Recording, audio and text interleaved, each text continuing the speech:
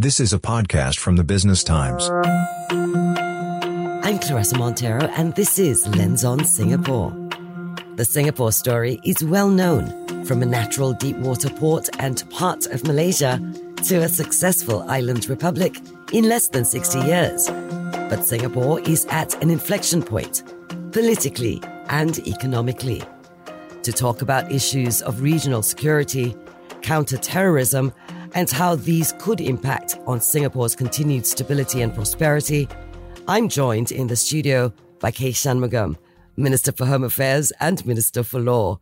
Minister, thank you for joining us. Thank you, Clarissa. Now let's get right into it and look at Singapore's economic success. Do you think that as a country we have started to take our success for granted? Maybe we're getting a bit complacent? Because really, what is the basis of our success?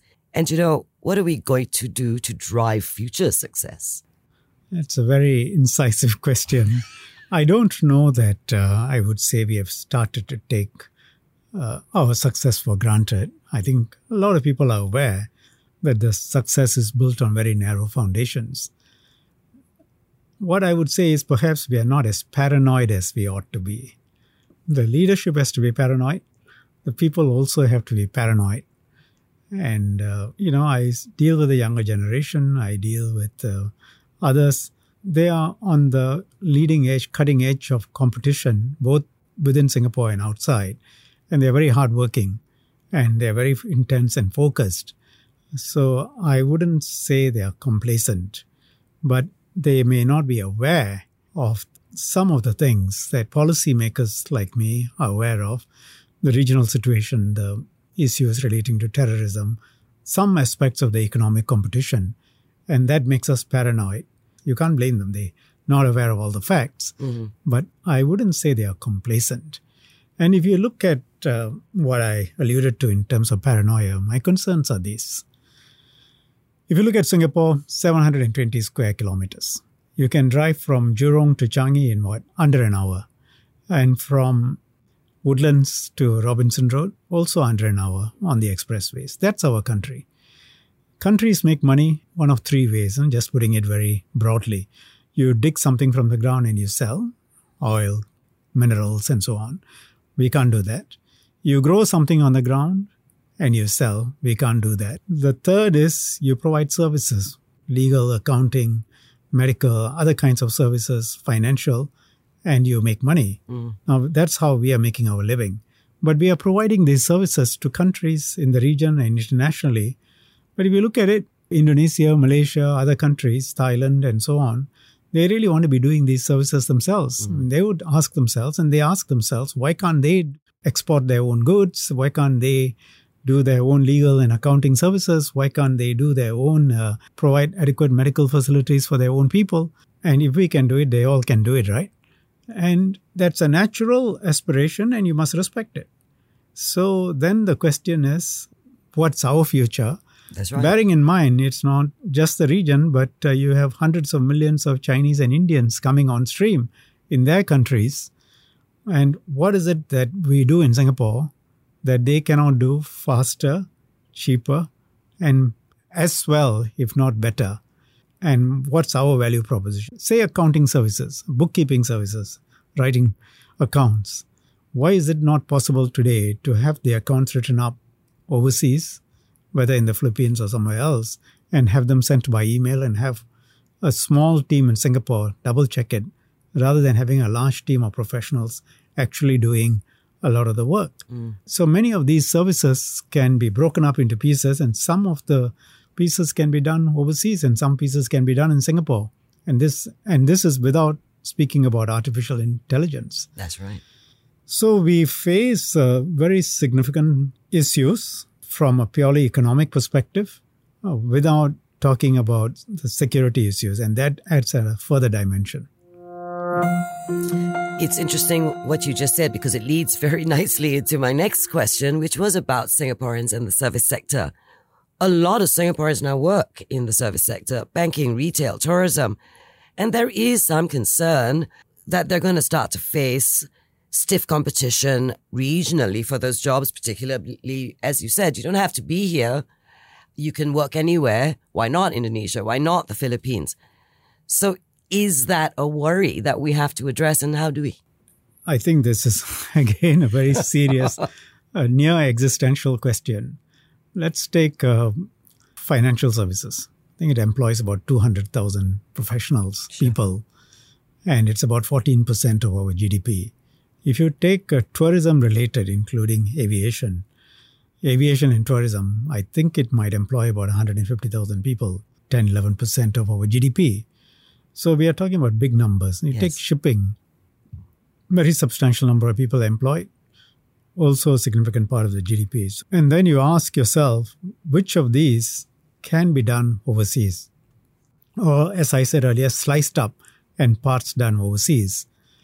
So far, because of our very strong regulatory legal framework, plus a business-friendly approach, plus the ease of doing business and lack of corruption and high education, and the fact that our people are not just highly educated but highly motivated and work very hard, and with a government that thinks 20 years, 30 years, 40 years and puts in place both the legal and regulatory framework, but also is pro-business. Pro-business because we are pro-people, because businesses employ people. Investments then create more jobs. And investors know that you don't have U-turns that affect them badly. Investors know that this is not an irrational government that suddenly changes its rules and they'll find that they are in trouble. So you have a lot of people employed in the service sector. The service sector can be spliced and some parts can be taken away. More than some parts can be taken away and done by others. And investors find that when they come here, they can find good people in Singapore. They can employ, they can invest, their money is safe, they are safe. So all the factors come together to make us an attractive place. And there aren't many places around which offer the same. But bear in mind, there are many places which are far less expensive. Land is cheaper and the wages are much lower. For example, to employ a software engineer in Singapore is multiple times what it costs to employ a software engineer in Jakarta or Vietnam. There are places, you don't need the entire country to be like Singapore, but if there are urban centers that have something like Singapore, it's possible for work to move, and we need to be aware of that.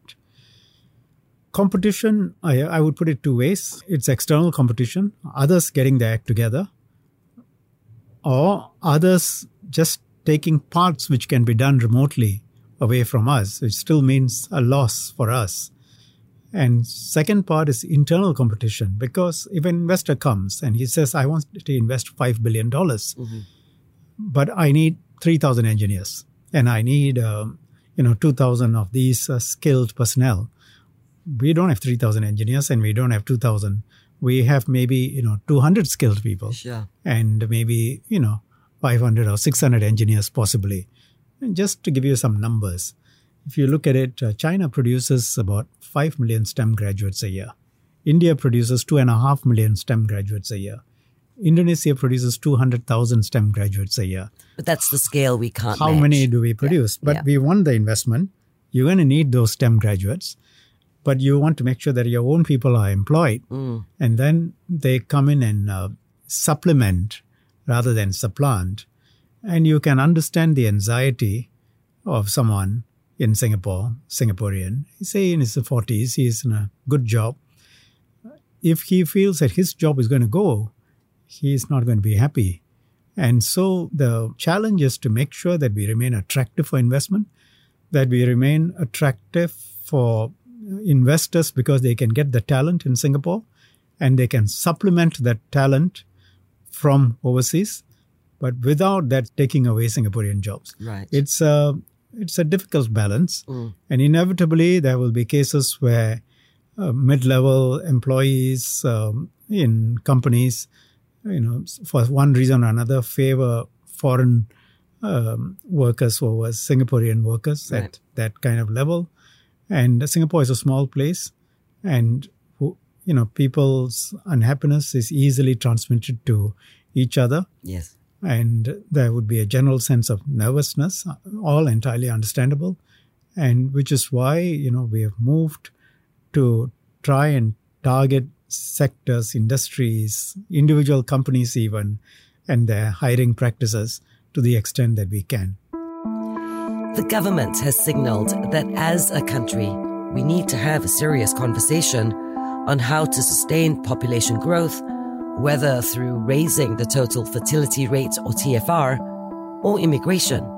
But Singaporeans in turn have strongly voiced that we are uncomfortable with the arrival of foreign talent in what feels like unacceptably large numbers, uncomfortable with the many newly minted citizens. Here is a divide between policy and public opinion. So let's have that conversation. There is a fear we'll lose our jobs to foreign talent. We're concerned about the competition our children face for places in good schools. Help us understand why we need the foreign talent, the new citizens. I think the concerns are entirely understandable. We have to have a very serious conversation in Singapore on these issues. And I will break the issues up into this. First, the data. Our TFR today is very low. It's about 1.2.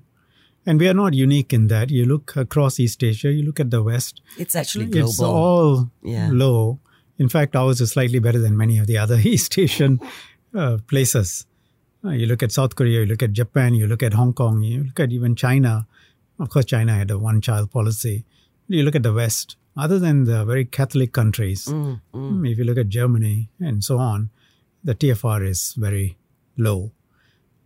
And if you look at our aging profile, in the year 2000, 23 years ago, we had like 8.5 working persons for every one person who was a senior. By 2030, you will only have 2.1, basically 2 working adults for every one person who is senior. So just imagine the impact on our next generation, the taxes they will have to pay to support the elderly, because healthcare costs are going to shoot up. In fact, in 2007, we spent 6.7% of our GDP on healthcare, $2.2 billion. By 2023, this year, we are spending about $17 billion. Right. That's 16% of our GDP. A very substantial amount. Sure. And it's only going to increase. Right. When you've seen PM's National Day rally speech, it's going to increase. Now, where is this money going to come from? As it is today, we are, every year, if you look at our budget, we are spending more than the income we are getting from taxes and other collections. The main reason why our budget is not in a deficit is because 1/5 of the income is actually from our reserves. The money that we get, 50% of the income every year, we take it for current budget. And that helps keeps our taxes low and fund all these policies. It's like a family living on money that is in the bank for 20% of its budget. Money, not the capital, but the interest. And that plus the fact that there is intense regional competition and that jobs can go away from Singapore, because jobs now can be, many of the jobs can be done outside of Singapore, and they can be done from the virtual space. It can be, there's competition from AI.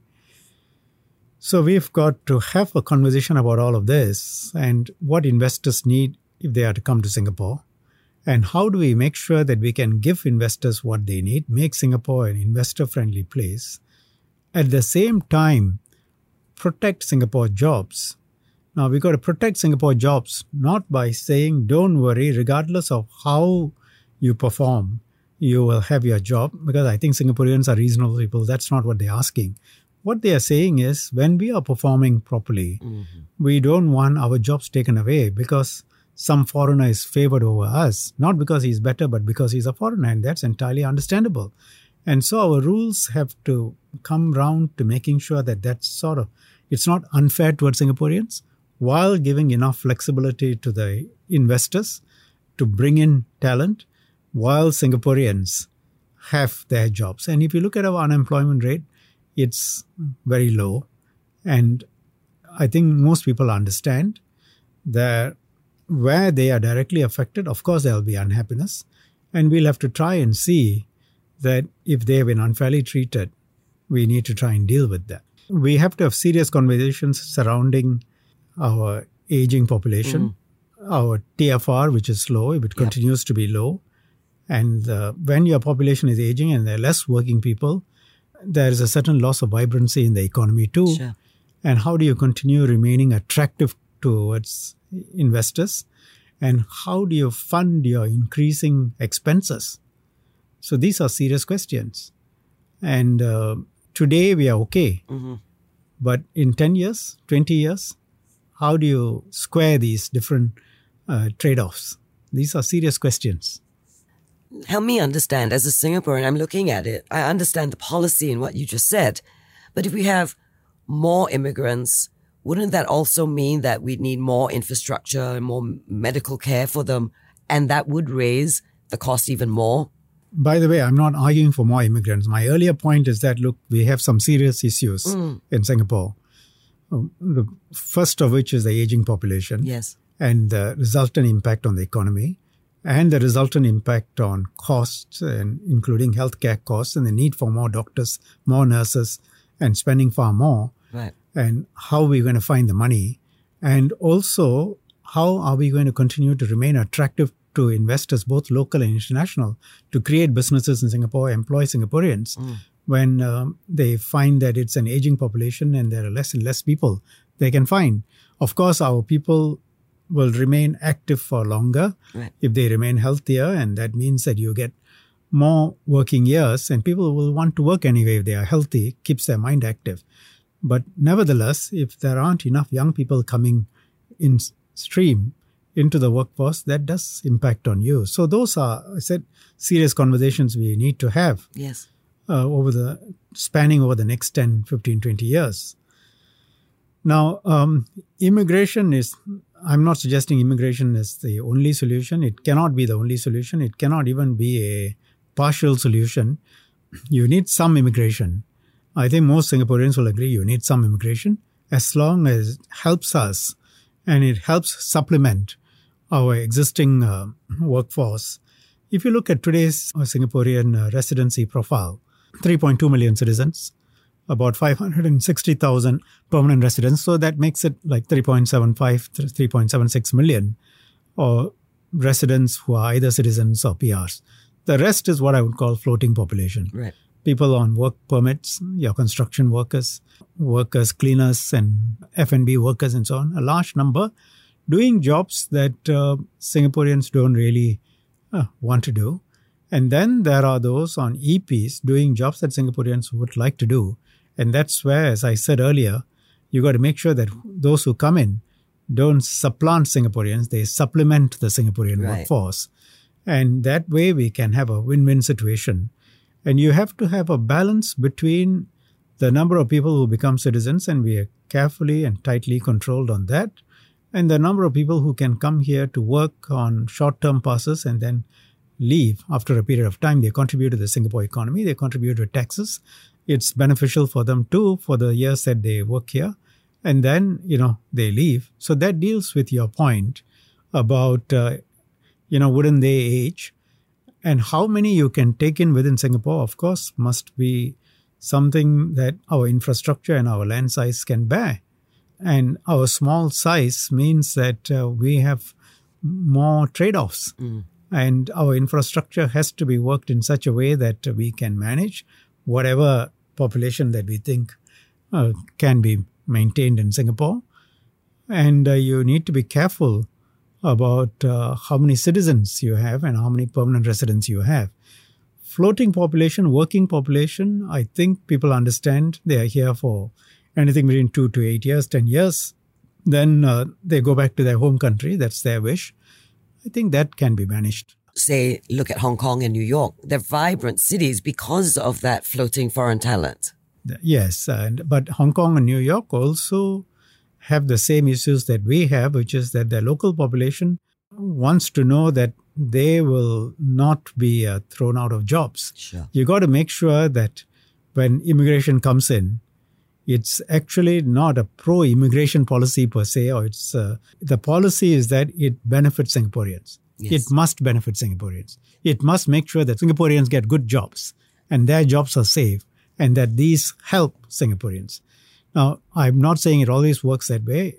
In a complex economy like Singapore's, you will have situations where individual companies behave badly, individual mid-level managers behave badly. But the question is, overall, are we quite tight? And do we try and deal with situations which go wrong? And the proof is in the eating of the pudding. Singapore, 3.2 million citizens, 560,000 permanent residents, and a floating population. I think all in we are looking at 5.5 million people. What's the size of our economy? It's $380 billion, maybe a bit more, US dollars. That's bigger than the Malaysian economy. Right. Singapore is 720 square kilometers. Malaysia is 330,000 square kilometers. Malaysia has every resource you can think of. Yes. Palm oil, rubber, and things are dug from the ground and things are grown on the ground. And it has a 30 million population. What sane reason is there for Singapore dollar to be worth 3 times the Malaysian ringgit and for the Singapore economy to be bigger than the Malaysian economy? It's because the policies have been sensible. Singaporeans have benefited.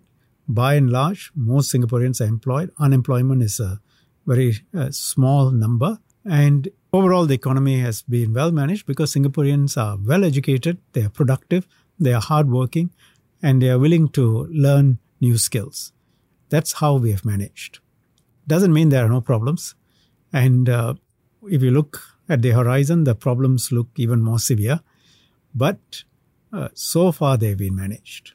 Still to come, rising religiosity in the region is not just a concern for our government here in Singapore. Governments in the region too have noted a rising trend towards greater religious exclusivism and sympathy towards more extreme ideology. Why? And what does that mean for us? That's ahead.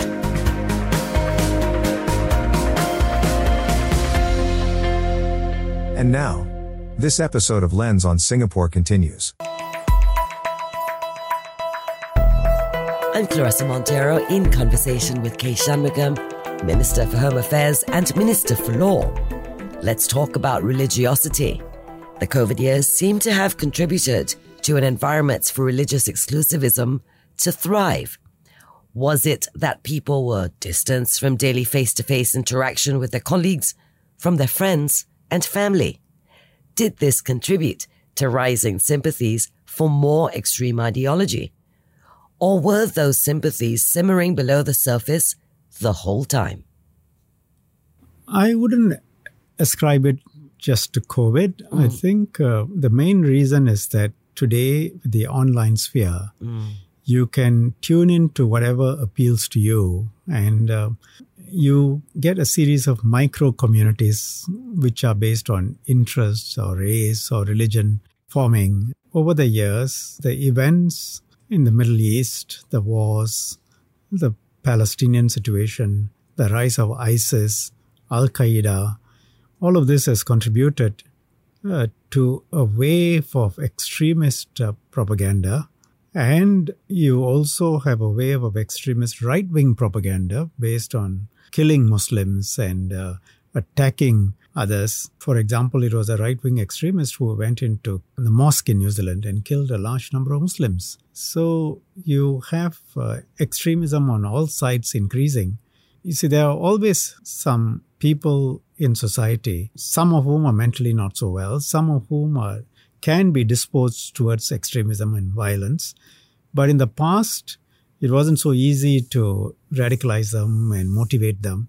Today with online, you watch a video that extols violence towards people that you are encouraged to hate.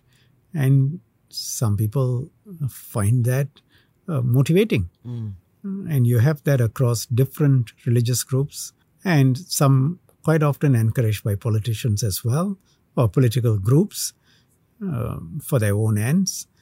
And you get this across the world in many countries. Right.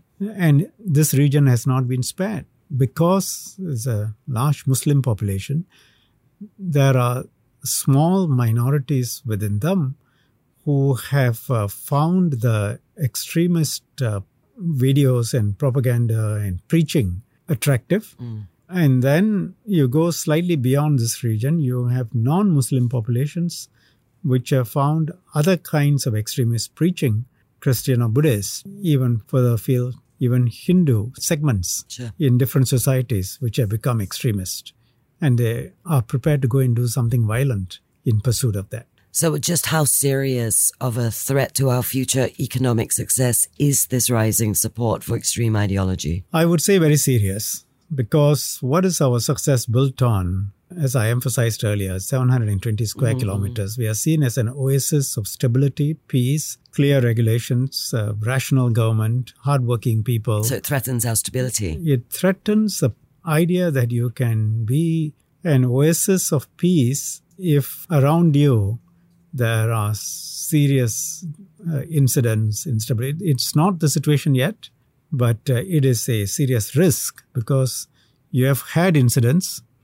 You have rising religiosity in the region. Surveys in one of our neighboring countries shows that 20% of the people believe in either an Islamic caliphate or that suicide bombing is an acceptable form of jihad. Now, no, 20% are not going to go and do something, but if a very small percentage of that 20% decide to do something, that's still a large number. So you can have threats, counter threats, but all in, if incidents rise, and I also see increasingly in the region, religion and race being used as props for politics. That, I'm so-and-so, vote for me based on my race, or I'm so-and-so, vote for me based on my religion. Sure. As parties compete on religious lines, each one has got to prove that they are more religious than the other person. And I'm not talking about any particular religion here, because you look around the region, you see different religions. Sure. So when you appeal to religious identities, racial identities, as many political parties are doing, it's going to polarize societies. And when you get polarization, you're going to get violent incidents. That kind of approach in countries in, say, Southeast Asia, inevitably will affect how Singapore is perceived, quite apart from the kinetic effects. And I'm not even referring to the kinetic effects. By kinetic effects, what I mean is people from outside Singapore wanting to come into Singapore and attack, because Singapore is seen as a high-profile price target, as ISD has put out in its review. Yes.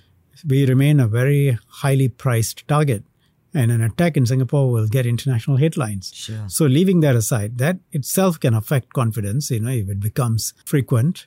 But beyond that, the fact that the region, if it goes this way, it's not certain it will go this way, but if it goes this way, and it's a risk, because I see the politics going that way, then it has got serious implications for us. Is this going to be a growing fear for us? It is a fear for me. It is a fear for policymakers. And how it goes, I think, depends on how politics in Southeast Asia goes. This makes my last question even more important personally to me. I became a journalist because I believe that what I do, what my colleagues here at the Business Times do, is a public good. So I feel I have to ask, amid the growing diversity of views, the demand to be heard, how do you see the media reflecting all this while yet playing a role in keeping Singapore and Singaporeans together?